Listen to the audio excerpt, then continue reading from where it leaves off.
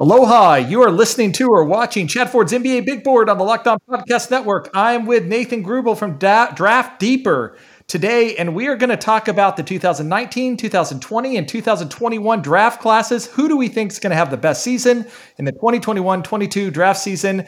Here we go.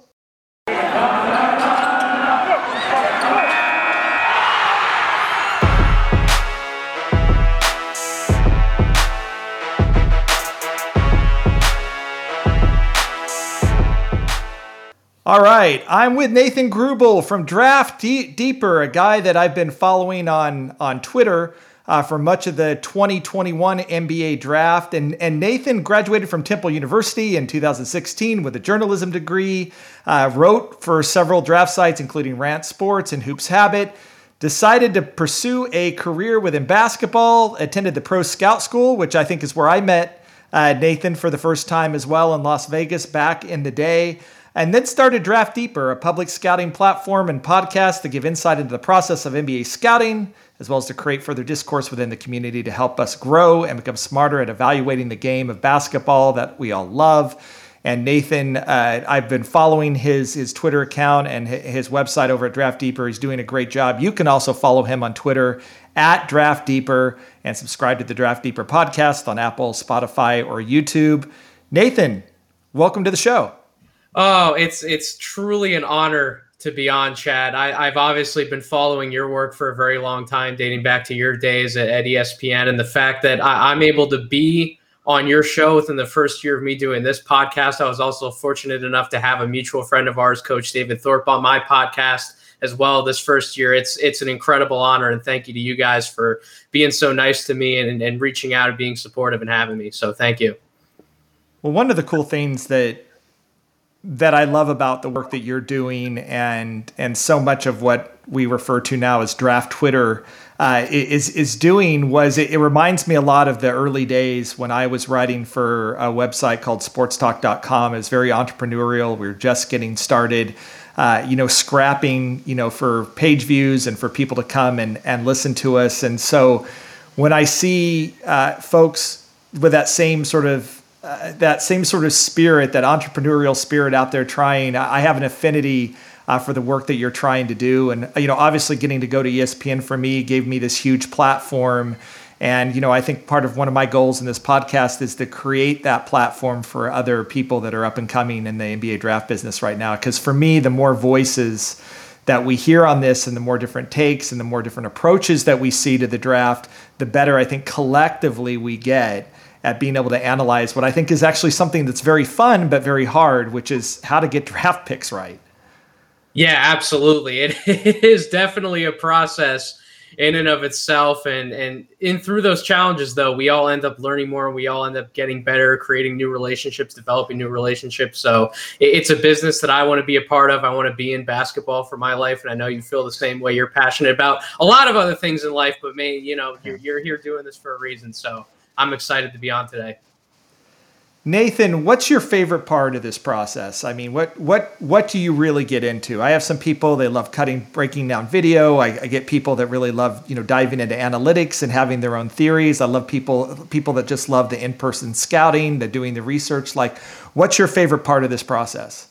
I really fell in love with the game itself and getting smarter at understanding the game of basketball, going back to when I went to Temple to be a journalism student, be a journalism graduate. I thought that I wanted to just write and cover the game of basketball, going back to them. But as I studied and I got more in love with actually the scouting process itself and evaluating the younger guys coming into the league, I'm like, man, this is really what I want to do. And it's that grind, man. It's watching the film. It's breaking everything down. It's talking with people, getting to build relationships in the game of basketball normally you wouldn't be able to, always have in other different platforms. So that is definitely excitable to me, being able to talk with people such as yourself and find mutual interests and cultivate some of those new relationships. I think is an underrated part of scouting that not everyone always talks about.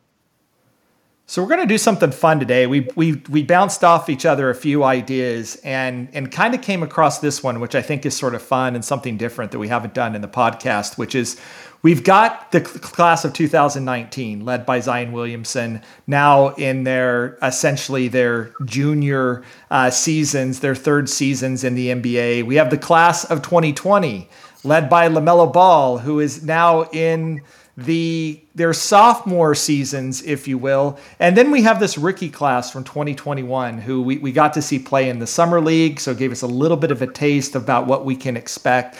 And so now we want to project forward to the 2021-22 NBA regular season. Which of these prospects, if we were to group those three draft classes together, the 2019 class, the 2020 class, the 2021 class, if we group them all together, who are going to have the best seasons next year? We're not necessarily arguing about who is ultimately going to have the highest ceiling, though we may talk about that when we're talking about the different players, but who is going to have the best season next year? And then we can talk a little bit about their futures as well. And so I asked Nathan to put together a list of his top 10 guys. I've got my list of top 10 guys. We have not shared that list with each other. And so we're going to surprise each other a bit on this draft cast. And I usually let my guests go first. And so, Nathan, I'm going to let you kick it off with, of the players that were drafted in 2019, 2020, 2021 combined, who is going to have the best 2021, 2022 regular season? Well, I hate to disappoint you. I don't think I'm going to surprise you with number one, and that would be Zion, who you led off with when we're talking about going all the way back to the class of 2019. I mean, last year he averaged 27 points per game on 61% shooting, 64.9% true shooting overall, and a 27 PER. He's already one of the best, and somewhere between the top 10 to top 15 guys in the NBA, depending on how you want to rank them. But I don't think there's any question that he's only going to further ascend next year. And it's really interesting, especially when you look at some of the offseason moves that the Pelicans made. I mean, the point guard spot is now occupied by somebody in Devontae Graham, who isn't your most traditional setup guy. I think that they're going to lean even more into the idea of point Zion. They're going to put the ball in his hands even more. And when you just look at his game and you break it down overall, he doesn't have a pretty mid-range pull-up. He's still working on the three-point shot, obviously his free throw shooting. But outside of that, any other type of action you want to put him in, any other type of offensive involvement, he can pretty much do it all. Anything you can think of to get him downhill, he's a menace when getting to the basket, and he's going to convert. So, yeah, he's going to have a spectacular season next year. I'd be shocked if he wasn't the best guy out of any of the guys we can mention today. Do you think that he has the highest ceiling of any of the guys that we're going to mention today? At the end of the day, when we look back at their total careers, is Zion going to end up number one on this list between 2019, 2020, and 2021? I mean, he's certainly the guy that I've felt the most about going all the way back to his high school days. I mean, when you turn on that film, he blew up all over social media because of the dunking and the exciting things he could do in transition. But if you actually got a hold of any of the game film, you saw his ball handling ability. You saw how comfortable he was making decisions for himself as well as for others. You saw some of this special stuff offensively. And then even to an extent at Duke, you saw some of the defensive playmaking as well, which is another area that people would look to as far as his improvement. But he was not terrible defensively last year, at least by the metrics. So while there is room for improvement, I still think he can be a two-way force in this league with everything he can do offensively and then defensively from a playmaking perspective. So when we look at all these other guys, I was not as confident in evaluating these guys from a ceiling perspective than I was with Zion. So yeah, I think he's the most true fire guy out of all of them. And especially if he becomes point Zion. If that's ultimately what he is going to be in the NBA, and I see the potential there, and I think you could see it, even really if you went back to high school and college, you could see some of that there. But if that's where he is going to evolve, as a player right now, we talk all about these playmaking wings and their ability to defend multiple positions and do multiple things on the court. Zion, at his size, strength, athleticism, that he's able to do that sort of in the way that LeBron James was able to do that at his size and elite strength and athleticism. The sky's really the limit, especially if he continues to improve as a three-point shooter, which is obviously one of the areas where we would like to continue to see Zion improving. I think the hesitancy has always been, at least from Draft Twitter, will his body hold up? Will he be able to have a long career? Or is this going to look a little bit like Blake Griffin, where his body is just going to break down based off just the stress that it goes under at his size and his weight in the NBA? And that's probably, to me, the only thing that keeps him from being the best prospect out of these 3 draft. So as excited as we are about LaMelo, and as much as people went crazy over Cade and Jalen Green, I think they're going to have a hard time catching Zion if he's healthy, if he stays healthy. I just think the combination of the athleticism combined with the strength and then feel for the game that he has, the basketball intelligence that he brings on the court, it's like making a player. And I said this with LeBron, like you make him in a lab. Like, these are the types of players that you put together that they're just not going to come along because you can find guys that are going to have the athletic ability without the feel, or have the feel without the athletic ability, but to combine it all together, I think is truly remarkable. So yeah, he's number 1 for me as well.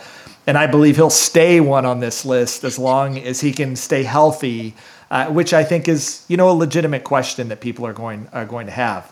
All right. Well, he was, I think, the obvious number. I don't think anybody who's listening to this podcast is going to be surprised or fight with us much on Zion. So I think maybe the real question starts at 2. Yep. Who's your guy at number 2?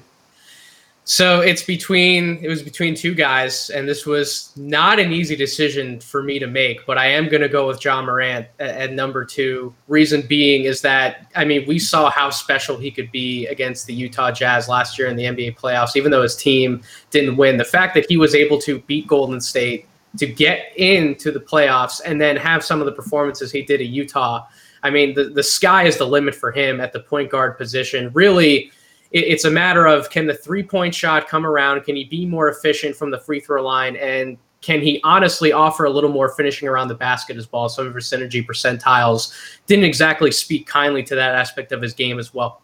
But he has all the hesitation moves. He has the setup stuff. He's one of the best passers that we can talk about today. Really, it's more of, again, the outside shooting, how much of a complete offensive threat from a scoring perspective can he become? And then defensively, listen, he has that attitude. He has the swagger. He's very intense. He will be as good of a competitor in this league as we might be able to have for a long time. And I think that those intangibles really give him the edge for me at number 2. I also had Ja at number 2. I'm not sure he'll end up in the long run in the career at number 2, though I think he's got a legitimate chance to be. I think, as you pointed out, the jump shot is probably going to ultimately be the difference maker on what his ultimate ceiling in the NBA is going to become. But I agree with you. You don't want to read too much into one playoff series, and I know there's a tendency to do that, and in ways that aren't sort of realistic. But it really felt to me like this was a coming out party for him. The confidence level with which he played the game, and what hopefully that carries over into the next season. I'm not saying he lacked confidence in the first place, but when you drop 30 and 8 assists, 5 rebounds a game on the Utah Jazz as a guard, where the whole focal point of the defense was trying to stop him, I really think that you're going to see a player who's going to really take off next year. I think he's going to be a star in this league. And I agree with you. The question mark will ultimately be, can he get that, 32%, three-point shooting that we saw, happen in the playoffs? Can he nudge that up to 35, 36%? And I think if he can just nudge it up a little bit, and maybe the free throw shooting to me indicates that he can, then I think he's going to be hard to catch, because again, the elite athleticism, his ability, his drive, the motor that he has, athletes like Ja just don't come along every day. And there's a few other ones that we're going to talk about probably that are going to rival him athletically. But I just think he's fantastic, and definitely for me, number 2 on this list next year. And then I want to see how the next couple of guys that we're going to talk about develop over time, whether they're actually going to be able to catch him. Okay, so we've stayed in the 2019 draft. That makes a lot of sense. They have more time in the league. It would make sense that they're going to have a better 2021-2022 season. Do you stay with 2019 with pick 3, or are you going to move off that one?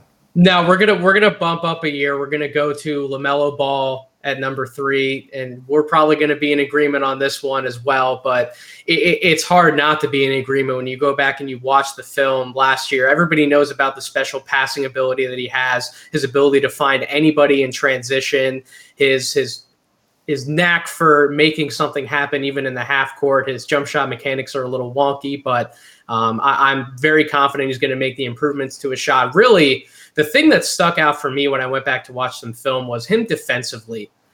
He's one of the better defenders in terms of his long-term projection, I think, that we may be able to talk about on this list. He's always active. He's always looking to rebound the basketball on the defensive end. He stays with his man. He picks up switches very well. He recognizes what's going on everywhere else around him. He keeps his head up on a swivel. He looks for steal opportunities. The fact that he's active on that end of the floor, coupled with that he also has the size to be able to switch and defend multiple positions as well, that gives him a versatility that not a lot of these other players have when it comes to the defensive end. So we can talk about all of his offensive upside and what he brings there, but really that can be another way that he stands out. And I'm curious to see his further development on that end of the floor as well. I'd like to see him be a little more aggressive offensively in transition himself, look to push the ball, maybe score a little more there. But when you have his hit-ahead vision, his knack for making something happen and making somebody else look good on some of those ridiculous three-quarter court lob passes, it's easy to understand why he doesn't look to push the ball further down the court himself. So, yeah, I really like LaMelo Ball's promises at number 3. The interesting thing for me about LaMelo is Zion. I think there was consensus that he was going to be a stud in the NBA. I wasn't actually covering the 2019 draft. I was on my ESPN hiatus as they had gone through those layoffs. But even in high school, it just seemed to me, and I know Zion wasn't ranked that high by some of the other draft outlets sort of coming out. It was like, if this guy gets it, he's just going to be a monster in the NBA. Ja, by the end of it, you could see it. LaMelo was so divisive in the 2022 draft. Yep. And maybe it had to do with him playing in Australia. I think actually most of it had to do with what his last name was and his father and, yep. All the sort of baggage that was there. But I had NBA scouts who had him ranked in tier 1. He was at top of my board, but not ranked tier 1, ranked tier 2. But I had teams ranking him in tier 5. I had teams say that they wouldn't touch him in the first round. And that was not a majority opinion, obviously. It was a minority opinion. He slides to 3 in the draft. And so this is one where it was so evident, like by training camp almost, that, okay, this was wildly wrong. Yep. Right? Like this guy is special. And then, people are like, oh, look at how well he passes. Like, I'm amazed. I'm like, well, that part was obvious. I mean, that was the part that you absolutely could see. I think it was the shooting and the defense that were the bigger question marks sort of coming out yep. of Australia. Is there a lesson to be learned here from LaMelo? I know it's only been one season, but given that I think there should have been more consensus than there was from a scouting perspective, like this is where I always kind of want to look back and say, where did we miss out here? Because it was so clear so early that there shouldn't have been any debate about who the number 1 pick in this draft was and why. What do you think we learned from the LaMelo saga? It's very hard to put the lesson that I would probably have in practice from somebody with my perspective, right? Somebody who's not always talking to other NBA scouts every single day, who's not getting to know these players in person. But there is an off-court element here that makes a lot of sense to take a lesson away from. And it's that when you watch LaMelo on the court, going back to some of his younger days and then even over in the NBL, you see this guy who wants to put on a show, and it really looks like in some aspects he's playing this game more for himself, not necessarily just his teammates. And yeah, sure, he racks up a lot of assist numbers, but the flair and the passion that he plays with, it seemed more selfish than I think what initially we've seen in the NBA so far. And now you see him come into Charlotte. That might not have been something you picked up on unless you actually talked to him and got to know him as a person, somebody who was a team first guy. Everything he does in Charlotte, to the majority of an extent, he wants to make everyone else around him better, and he wants to put forth the effort to play team first. And that comes back to some of the stuff on the defensive end as well, where we'd evaluate him and you'd look at some of the film from the NBL. He'd seem disinterested, disengaged on the defensive end, yet he's much more engaged, much more willing to be coached in the NBA. And there's many different things that come along with that. It can be individual maturity as well, but that's a thing. I think Charlotte was able to talk to him and get to know him more as a person in the pre-draft process, however it was handled, Zoom, in person, etc. But those are really the things, unless you're talking to him and the people around him and you get to know him, those are things you can miss out on if you only look at the tape and only look at the numbers. Yeah, and I think you're absolutely right. I think that most of the hesitation was a character issue. Yep. But it was a character issue without really any basis. It was his father. I don't want that circus, people would say. Like, I don't like the whole brand, right, that comes with a Ball brother. And I think one of the things that you take away is, just like we're not going to evaluate LeBron James's son and give him extra points for being the son of LeBron. You just can't do that, right? We know that sort of professional athletes, their offspring often just don't become the same players. We've got Gary Payton, Jr. in the league right now, right? Like, they're not going to be the same.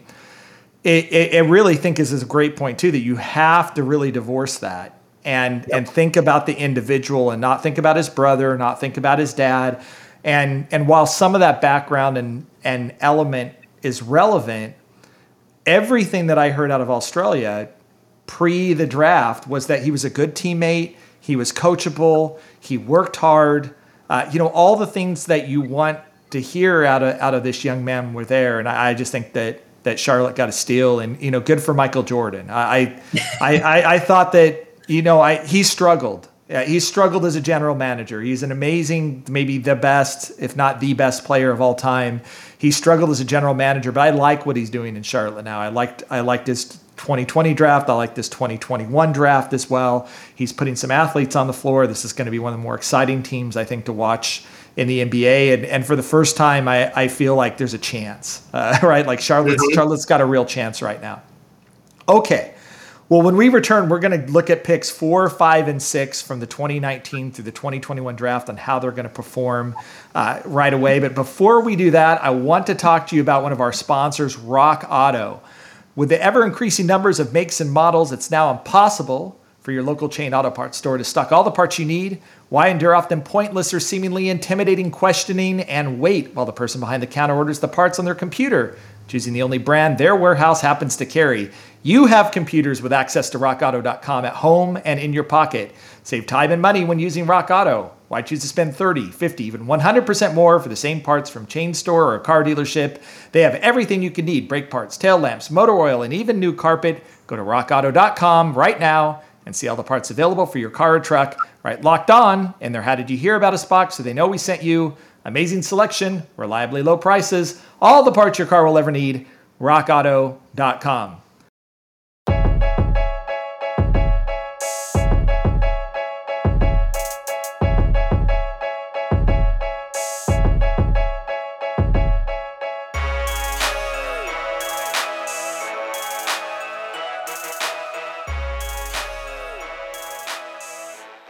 I'm back with Nathan Grubel from Draft Deeper, and we're talking the best players out of the 2019, 2020, 2021 NBA draft and how they'll perform in the 2021-2022 NBA season. You can follow Nathan over on Twitter at Draft Deeper. Subscribe to his Draft Deeper podcast on Apple, Spotify, or YouTube as well. You can also follow me over at Chad Ford Insider, as well as subscribe to my newsletter on Substack, NBABigBoard.com, where we're doing a ton of stuff right now. We just did the top 12 returning college players to the draft.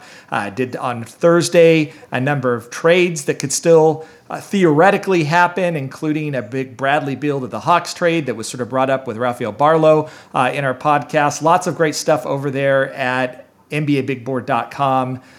All right, Zion's off the board. Ja's off the board. LaMelo's off the board. You and I have agreed 1, 2, and 3. We have the same list so far. Will it continue at number 4? Again, we are evaluating who is going to have the best 2021-22 season from the draft class of 2019, 2020, 2021. Who's the fourth guy on your list, Nathan? This may shock some people. This might shock you. This might be where I throw this exercise off the rails, Chad, so bear with me. But Kevin Porter Jr. is where I'm going at number 4. Okay. So, does that surprise you a little bit? No, not at all. I'm a big Kevin Porter Jr. fan as well. He's just one spot lower on my board. So we'll talk about that in a minute. We will finally have a bit of a divergence here, and let's see if it's just a flip-flop. Talk to me about this one. So Kevin Porter Jr. had a little bit of a coming out party last year, particularly in that 50-point, 11-assist game against the Milwaukee Bucks. That's really what exploded all over the internet. And you looked at, when you go back and watch that game, you see just the ease at how he's able to score the basketball from all 3 levels, all of his footwork, his finishing moves, his ability to get into that mid-range shot. Essentially, if you set him a screen at the top of the three-point arc, he can do anything he wants manipulating that ball screen, and he's one of the more engaging pick-and-roll players I think that we can talk about today. The range on his jump shot, his passing ability, he needs to get better at making more of those simple reads, and I think that's something he'll be able to do in time with more experience, because really that's one of the bigger things that holds him back, was that he had a rocky start to his NBA career. Now he lands in Houston. He has a lot better of a support system around him. He has another guy next to him, and Jalen Green, who I'm sure we're going to talk about at a later point in this podcast, but he has somebody next to him in the backcourt who really wants to work as hard as he possibly can in the game of basketball. He can look Kevin Porter Jr. in the eye and say, hey, I'm as good as you. You're as good as me. Let's make this happen. Let's be a dynamic duo together. Let's really make this work. And then the other point, the reason why I think he's going to make such a big jump this year is I think Houston's done a much better job at actually putting a team around Kevin Porter Jr. that has multiple guys who can create on the ball. That's something he really did not have a lot of last year. I mean, going back to that Milwaukee game as an example, I mean, he shared the court a lot with guys like Kelly Olynyk, Christian Wood, Armani Brooks, Jayshawn Tate. And while they're NBA players, they're not creators. They're not guys who can go out and make something happen always for themselves or for others. It's miraculous that he was able to have that kind of a game and have some of the other performances he did throughout the year when you take that into account, that he's really the only guy on the court that can do that. Now you add a Jalen Green. You added Josh Christopher when he's going to be ready to contribute in that big minutes. Alperen Şengün, people might not be the biggest fans of Alperen Şengün, but he's another guy that has passing chops. Usman Garuba will have passing chops out of the short roll. So you add so many other options offensively around Kevin Porter Jr. I think it's going to help accentuate what he does well, and in turn, he's going to be able to leverage more of those creation abilities and make those other guys better as well. So I'm expecting a huge breakout season in more of a starting role for Kevin Porter Jr. I think that, you know, one of the things that we have to factor in here is opportunity and fit, right? Who is going to have the opportunity to put up the numbers, and are they in a fit where they're going to be playing to their strengths? And I think that's the argument for Kevin Porter Jr. right now, is that the opportunity is clearly there.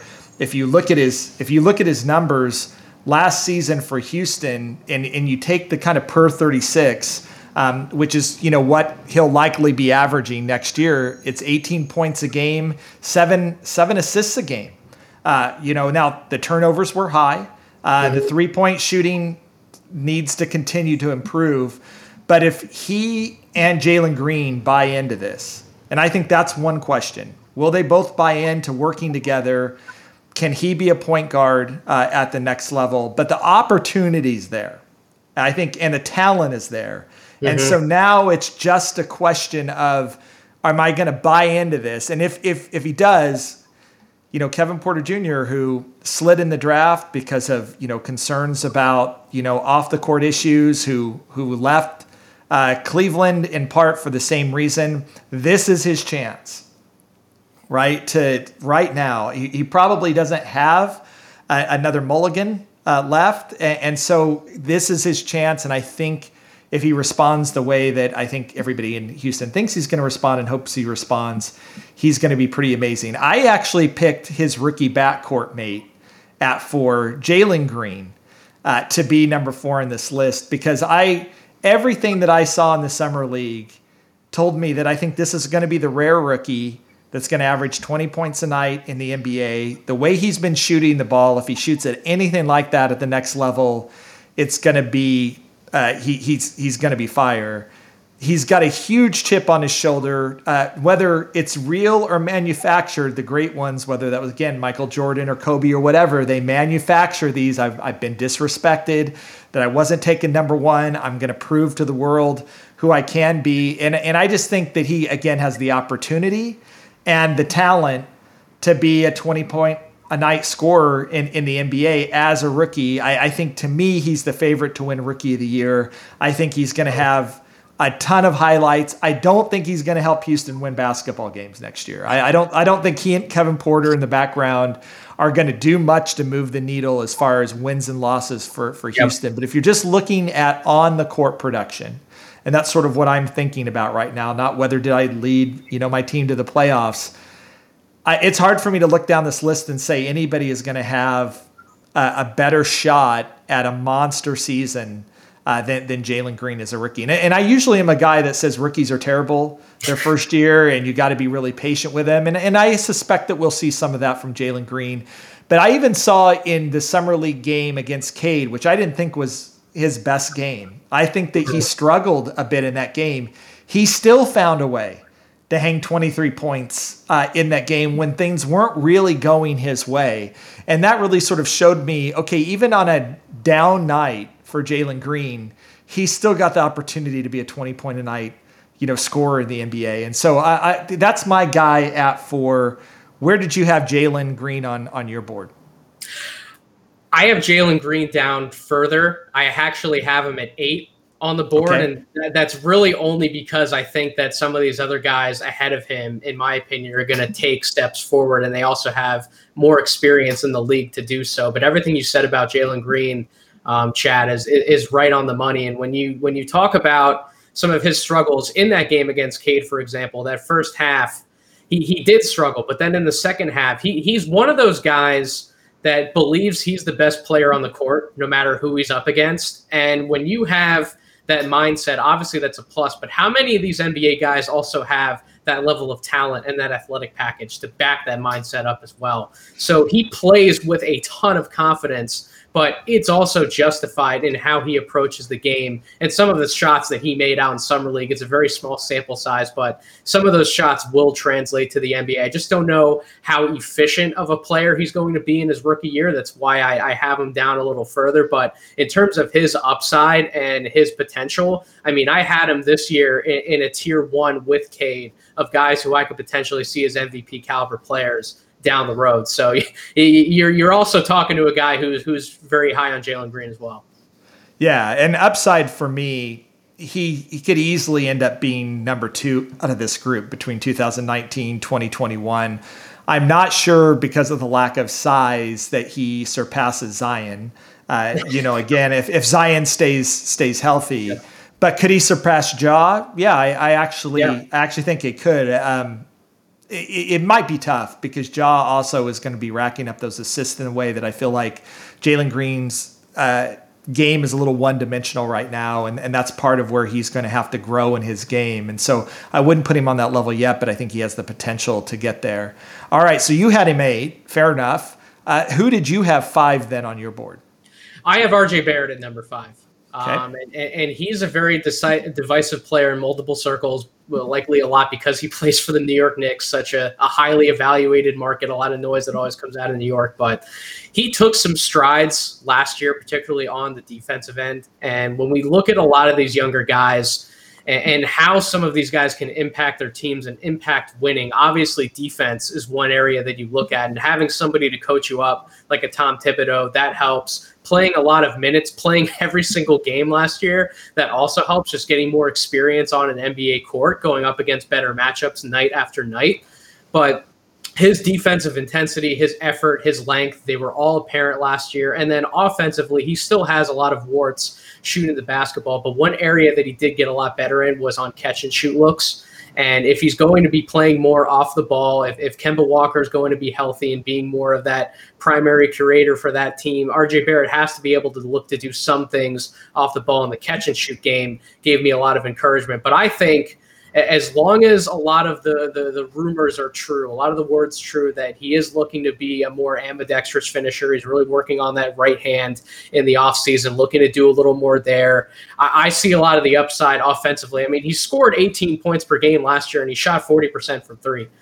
Coach Thorpe has talked about on multiple True Hoop podcasts now that he was one of the better shooters from three in the second half of the season. So as long as that trends upward, as long as a lot of the defensive outlook trends upward, I see him breaking that 20 points per game barrier next year. And I think that that's going to be a tough number to crack for a lot of these guys below him, outside of a few like a Jalen Green, maybe outside of another name that I'm sure I'll mention next. But I really think that RJ Barrett did a lot of good things for the New York Knicks. And we know that he's impacting winning because that team made the playoffs and they're likely going to make the playoffs again. So putting those two things together, that's why I have him in number 5. I had him 6. I had Kevin Porter Jr. 5. And so, we already talked about him. So I kind of have him in that same spot. I totally agree with that analysis. I was hesitant here, though. It took me a little. I was a bit of a skeptic after his rookie year for the Knicks. It took me a while to really warm up to what he was doing during his sophomore year, especially, as you said, during the second half of the season, because to me, the shooting is so critical to his success, and to see that improvement, I want to trust it.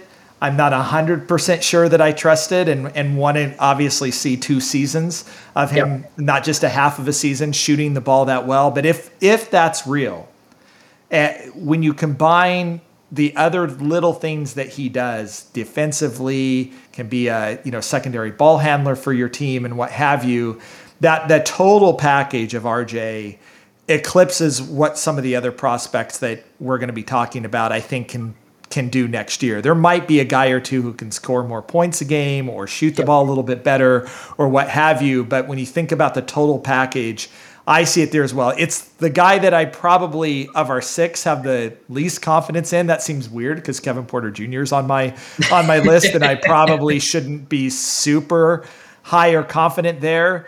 But I see it. I want to see it. I want to see it continue and hope that it just wasn't a flourish that kind of went down in the second half of the season. And that, with Kemba Walker on the court, if he's healthy and playing a big role there, that doesn't disrupt what he had going last year as well. The chemistry of this team is going to change a bit. And, some ways that can really enhance a player's skills. Sometimes it can detract from them. And so that's something else that, I'm penciling him in at 6, but this is one I'm probably not going to use the Sharpie with like I would with Zion or Ja or LaMelo or frankly even Jalen Green. So he's there for 6 for me. Who is your 6th guy on your board then? My 6th guy is Anthony Edwards.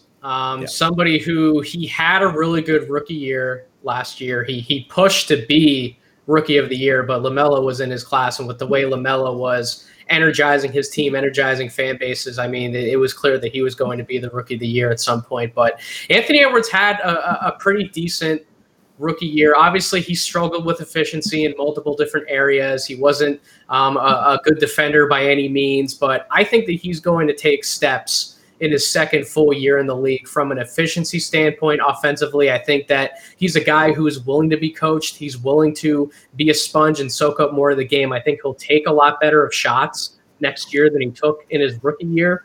And then I think on the defensive end, it's really about engagement for him because he's one of the most powerful athletes we can talk about today. He has great size for his position, one of the better athletes, like I said.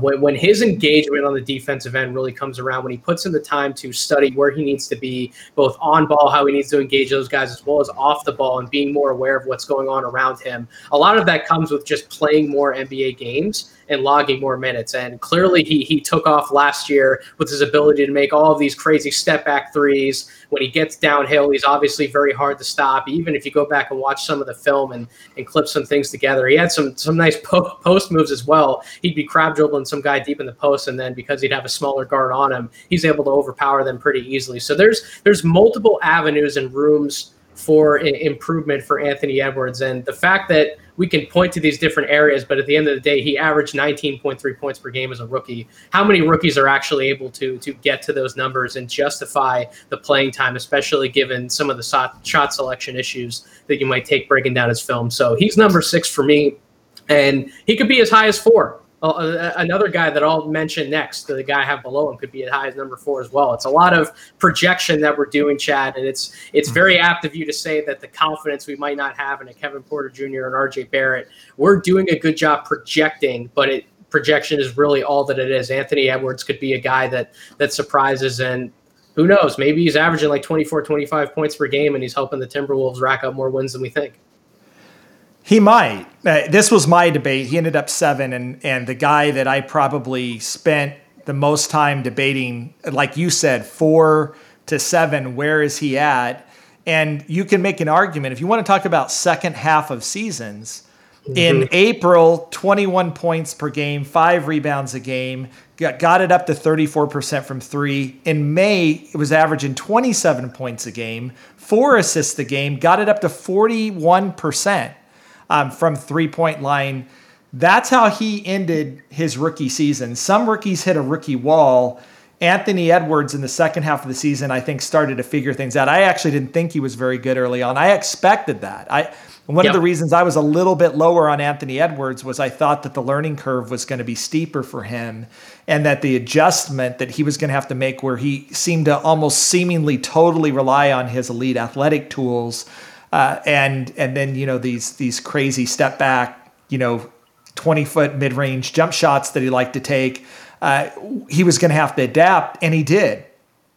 And so, even as we're talking now, I'm thinking to myself, why didn't I take that more into account when, sort of projecting how he ended the season, where there was a clear trajectory the entire season of where he's going to go. I do think that feel for the game, defensive effort, shot selection, there's still a lot to work on there. But could he explode in his second year? And did he start to figure that out at the end of the first year? I think those are legitimate questions for Anthony Edwards. And while I don't think he's going to catch LaMelo in this class, I certainly think that there's a path for him too. Because again, the one thing that LaMelo lacks that Anthony Edwards has is those elite physical tools that just help so much. And we think about the other guys that we've been talking about on this list, whether it's Zion or Ja or Jalen Green, all sort of elite physical tools that allow them to sort of bubble up in the class. That's going to be LaMelo's weakness. That's, to me, Anthony Edwards' strength. I worried about he was the opposite of LaMelo. Like, what was his feel? How was he going to be able to see through things? And so far, so good. I'm just really impressed with what I've seen from him so far. Yeah. The best thing about Anthony Edwards last year, the best thing that I saw, and then something he can take into and improve on in year 2 is everyone wants to point to that massive poster dunk that he had along the baseline. But the aspect of that dunk that wasn't talked about enough, in my opinion, was he passed up a jump shot to actually get to that dunk. Right. And being able to attack the rim, get downhill more, that's what's going to help him average more points per game. He only took 3.8 free throw attempts per game last year. And when you're talking about somebody who has a linebacker's build at 6'5", he needs to leverage more of that athleticism and be more aggressive in attacking the basket and get to the free throw line. That's how the best scorers in the NBA add efficiently to their scoring totals. It's a big development that took part for Jason Tatum's game over the last few years. That's probably the best example to give. When he started getting to the free throw line more, he was averaging more points per game, and it opened up so many other things to his offensive attack. And he was already a pretty complete offensive player from all 3 levels. So yeah, that's going to be the thing to monitor with Edwards moving forward. All right. When we return, we'll talk about our players 7, 8, 9, and 10 that we think are going to have the best 2021, 2022 NBA seasons. You're listening to Chad Ford's NBA Big Board on the Locked On Podcast Network. Did you know that Built Bar has 9 delicious flavors plus the occasional limited time flavor? When you talk to Built Bar fan, they're definitely passionate about their faves. If you don't know the Built Bar flavors, well, you're missing out. There's coconut, coconut almond, cherry, raspberry, mint brownie, peanut butter brownie, double chocolate, salted caramel. There's something for everyone. I'm a big coconut guy as well. It tastes like a Mounds bar. It actually has that sort of texture. It's moist, it's chewy, it's delicious. It tastes like a candy bar, but one of the great things about it is that it's actually healthy too. There's 17 grams of protein, only 130 calories, only 4 grams of sugar, only 4 grams of net carbs. Order today and get that raspberry or mint brownie or whatever you like. Go to BuiltBar.com and use promo code LOCKED15. I'll get 15% off your first order. Use promo code LOCKED15 for 15% off at BuiltBar.com.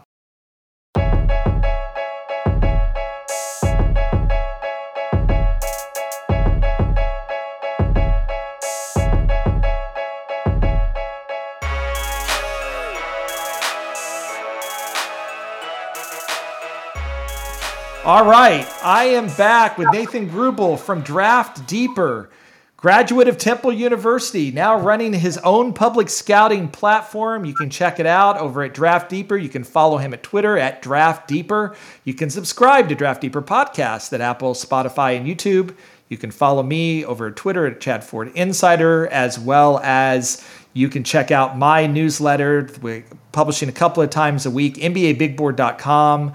Last week, we had our top 12 returning college basketball players that are draft prospects for the 2022 NBA draft.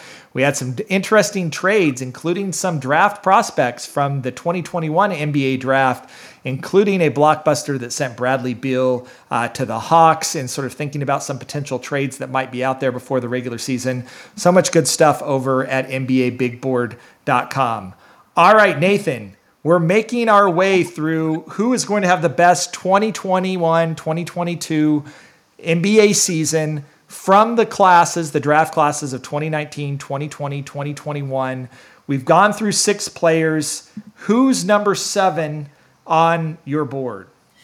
So this is a projection for me based around opportunity and how much starting playing time I think that he can have next year. A little bit crowded of a backcourt. They added to that in the draft, but Tyrese Halliburton's my number 7.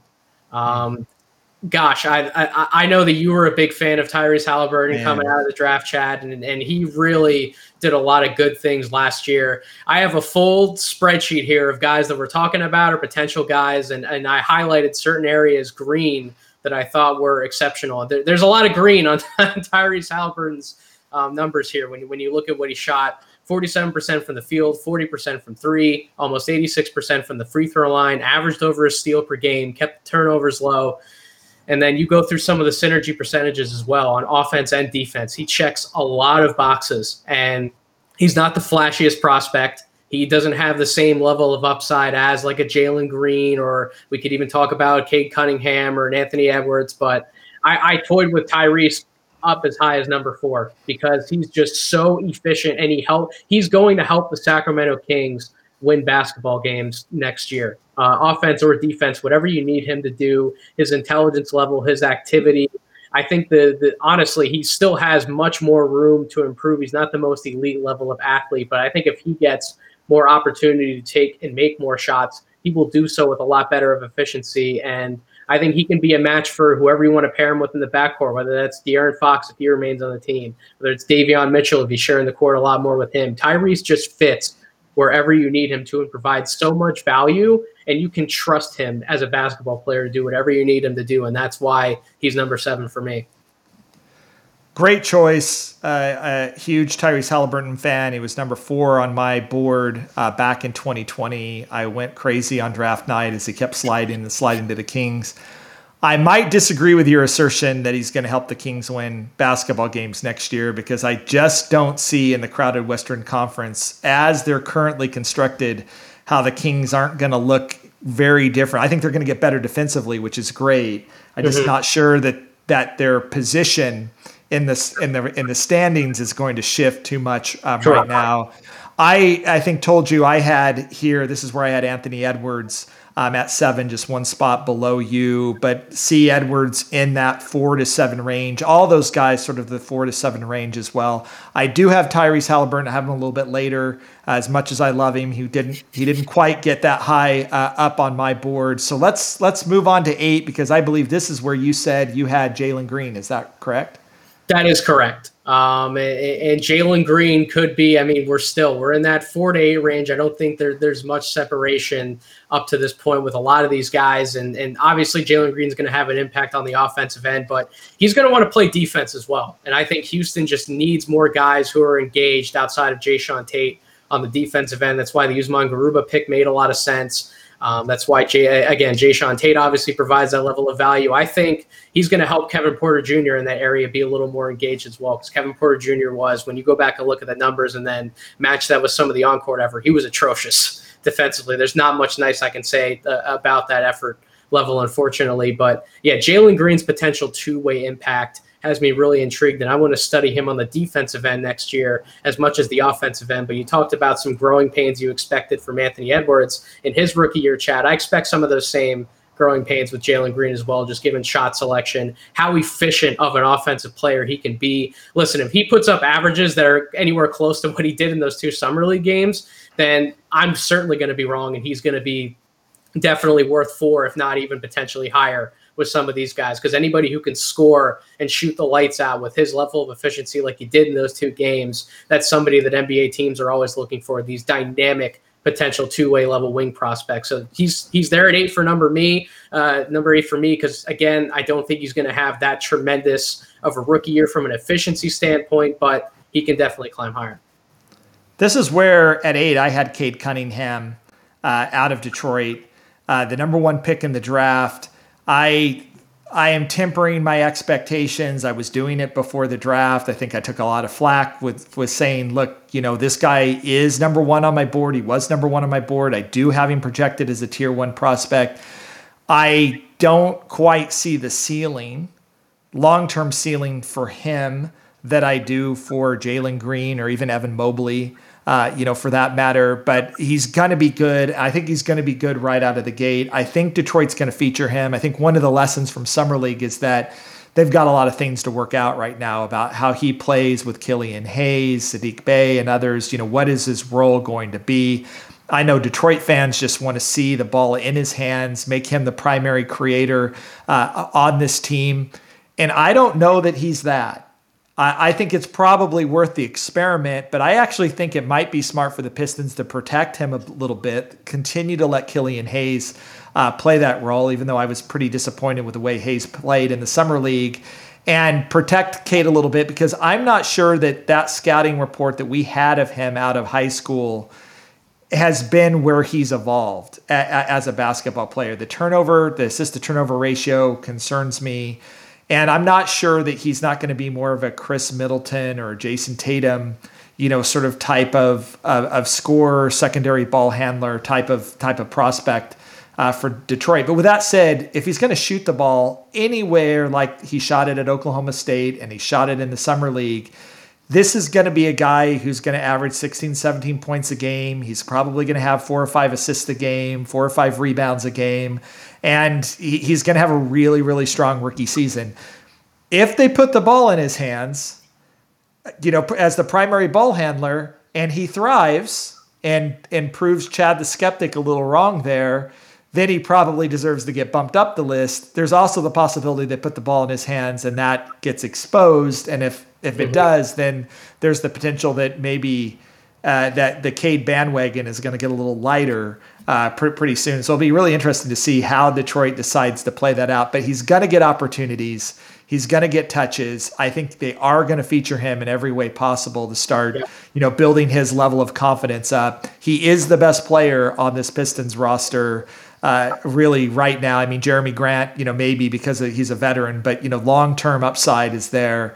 And so I expect we're going to see good things from Cade. I don't know that's going to be wow, like 20 point a night type Cade, but I think we're going to have a really good rookie season from Cade. What say you? Yeah, so the thing that concerns me the most with Cade, and I'm not sure it's the point that gets talked about a lot, but obviously, Chad, when we talk about Cade coming into the draft, the jump shooting was a question mark coming out of high school, but it was also really him not being an elite level athlete, having that awesome first step to get by guys. Not everyone in the NBA always has that. Like, you can take a look at Luka Doncic, for example, who had plenty of skeptics But the thing that Luka has in his favor that Cade does not have is Luka's size and his strength, right? If he gets even a half of a step on somebody, he can hold them on his hip.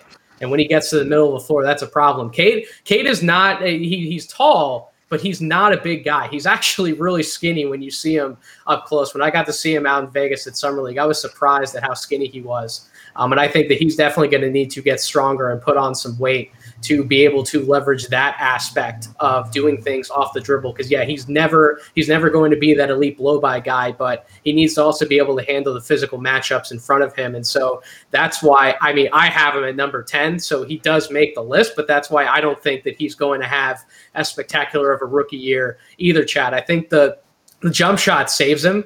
Like the fact that he was able to be an elite catch and shoot player in college and upwards of like the 90th percentile, like that helps.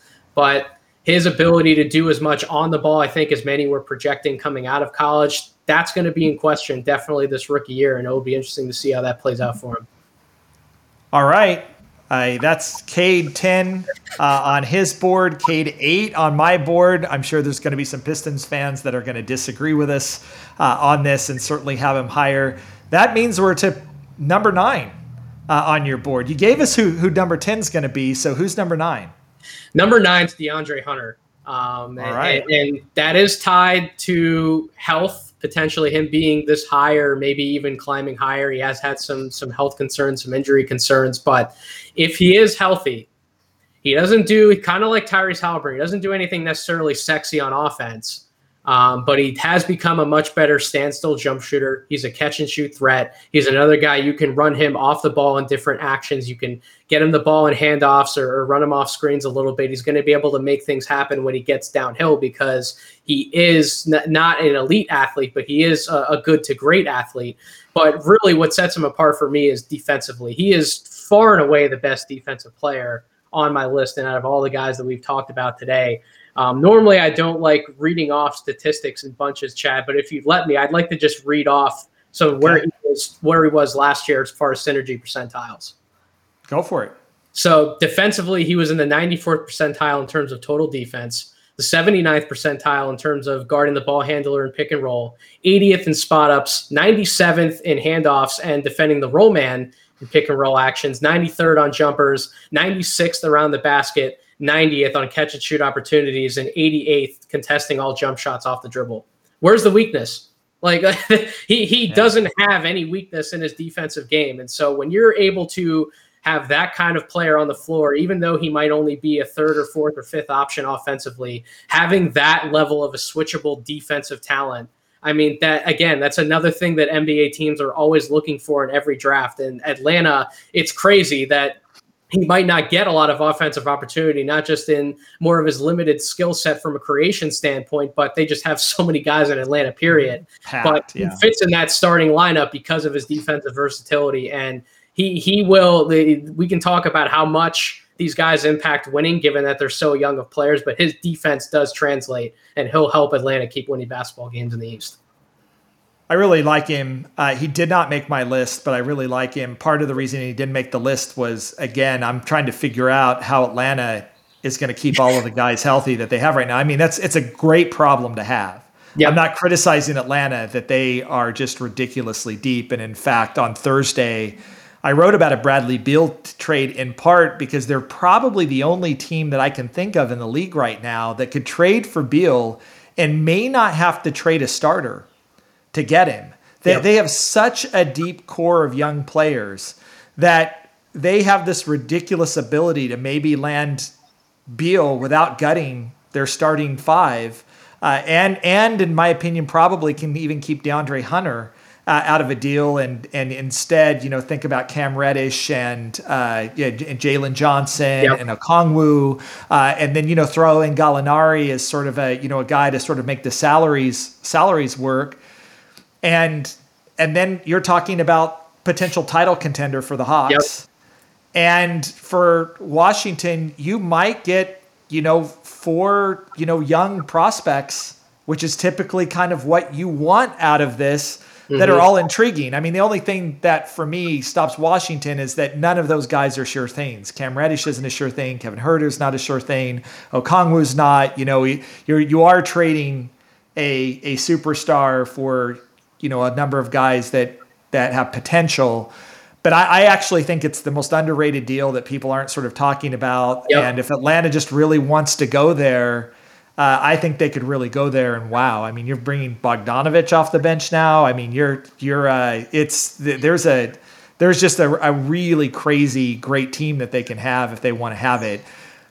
I had Tyrese Halliburton 9. We talked about Halliburton, and you had him, I think, one spot higher or maybe was he 7 for you or 8?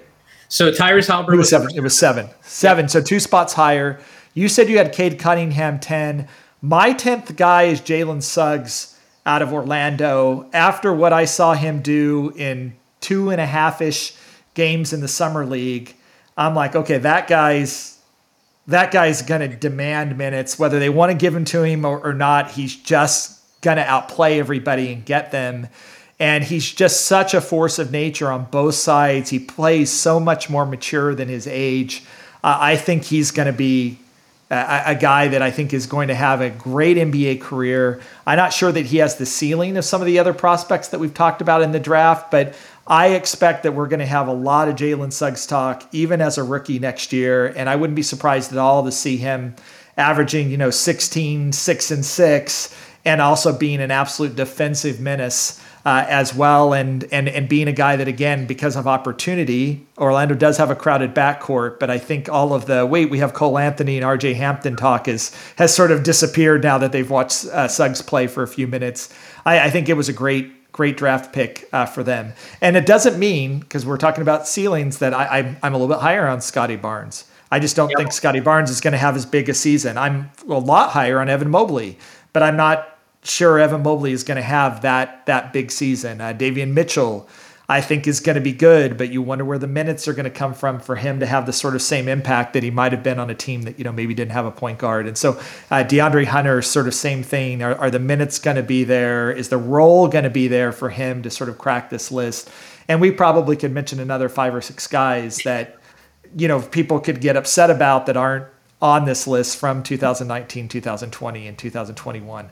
So just one last question to you, Nathan, before we sort of wrap this up. We kind of talked about, for most of these guys, what we expect from them next season. But let's talk about ceilings for a minute. We talked about this with Zion, that we think Zion has the highest ceiling of any of these guys that we've talked about in this podcast today. Who's number 2 for you at the end of their career? Who has the best career out of the 2019, 20, 2021 draft after Zion at 1? Pure ceiling, it is Jalen Green. And that may be a surprise to you. It might not be. The main thing why is that every time you hear somebody talk about him or you hear him talking about himself, his work ethic, his drive, his demeanor on the court and off the court is really something to be reckoned with. And we've learned about it through history. You just do not bet against those guys. And the fact that he already is where he is, as talented he is offensively, his drive, the fact that he's willing to go out there and also compete on the defensive end. I mean, 2-way wings. It's why every team would have probably coveted Kawhi Leonard if he was available in the free agent market this offseason. Obviously, his impact to winning, but just the fact that he competes and he wants it on both ends of the floor. I see some of the same upside for somebody like Jalen Green. I don't know why he can't be mentioned among like the top 5 or 6 scorers when we get like 4 or 5 years down the road. He's going to be a special player. I agree. I actually have Ja too, but I think for all the reasons that you're talking about, Green could be that number 2 guy in this class. And there's a couple of guys like Evan Mobley, for example, and Scotty Barnes that aren't on my list that I think in 3 years from now are going to be higher than some of these guys that are on the list right now. Some of these guys are going to sort of top out. They're going to sort of move up into that range as well. And I'm also interested, and I'm not off the bandwagon yet with James Wiseman well either. And what Wiseman's going to be. He's the classic case of a guy who's on a team that he's just not going to show the same way that he would be if he had been on the Rockets or Pistons. It's just not going to be the same for him. And so I think the one big takeaway that I had when going through this list is we've had 3 really good drafts of talent. The young talent in the NBA right now is really terrific. I'm looking at 2022 as well and seeing a lot of strength there. Maybe not the same level of superstar strength for me that I saw in this draft, but a ton of guys in the lottery that I think will be significant impact players in the NBA next year. And the league's in good shape. The upcoming guys are really, really talented. Yeah, the young talent is absolutely absurd. You mentioned it. We've had 2 really deep drafts, not just with star level talent, but guys who you could see contributing on an NBA team for years and years to come. And yeah, when going through some guys on 2022, just taking a glance at some top 100s I've already seen come out, I like guys going into the 40s and 50s already, between freshmen, international guys, and some returning guys that I'm sure are going to have an impact as well. So the NBA is in great hands from a talent perspective. I don't see that train slowing down anytime soon. It makes our job more fun, Chad. It makes this process just so much more fun when we get this is what we get to do. We get to watch these guys. It's not like we're watching some guy who would rank 200 or 250 on somebody's board elsewhere. We're watching guys who are always competing for 50 spots. It makes the games and the film so much more enjoyable to watch. Nathan, you've been a great guest. It's Nathan Grubel. You can follow him over at Twitter at Draft Deeper. Subscribe to his Draft Deeper podcast on Apple, Spotify, YouTube, wherever you get your podcast as well. Check out all the work that he's doing. Just a pleasure talking to you about the draft, and really hope that our listeners will go over and follow your work and get another perspective on the 2022 NBA draft that's coming up as well. And Nathan, we'll have you back at some point in the season, and we'll talk 2022 draft as we get into this further. I'm excited, Chad. Just before we leave, thank you again for giving me the opportunity to be on your show. I've been a fan for a long time. As Rafael Barlow has said on the show as well, it was a dream come true for him, and it's the same thing for me. Guys like you and Coach Thorpe, you don't have to always reach out to guys like us and offer any support or help, but you do, and that's the kind of people that you guys are, and I respect that, seriously. So from the bottom of my heart, thanks for having me on today. Great luck, Nathan, and we'll keep in contact, and just looking forward to covering this draft with you and Rafael and so many other people that are out there. You've been listening to Chad Ford's NBA Big Board on the Locked On Podcast Network. Aloha.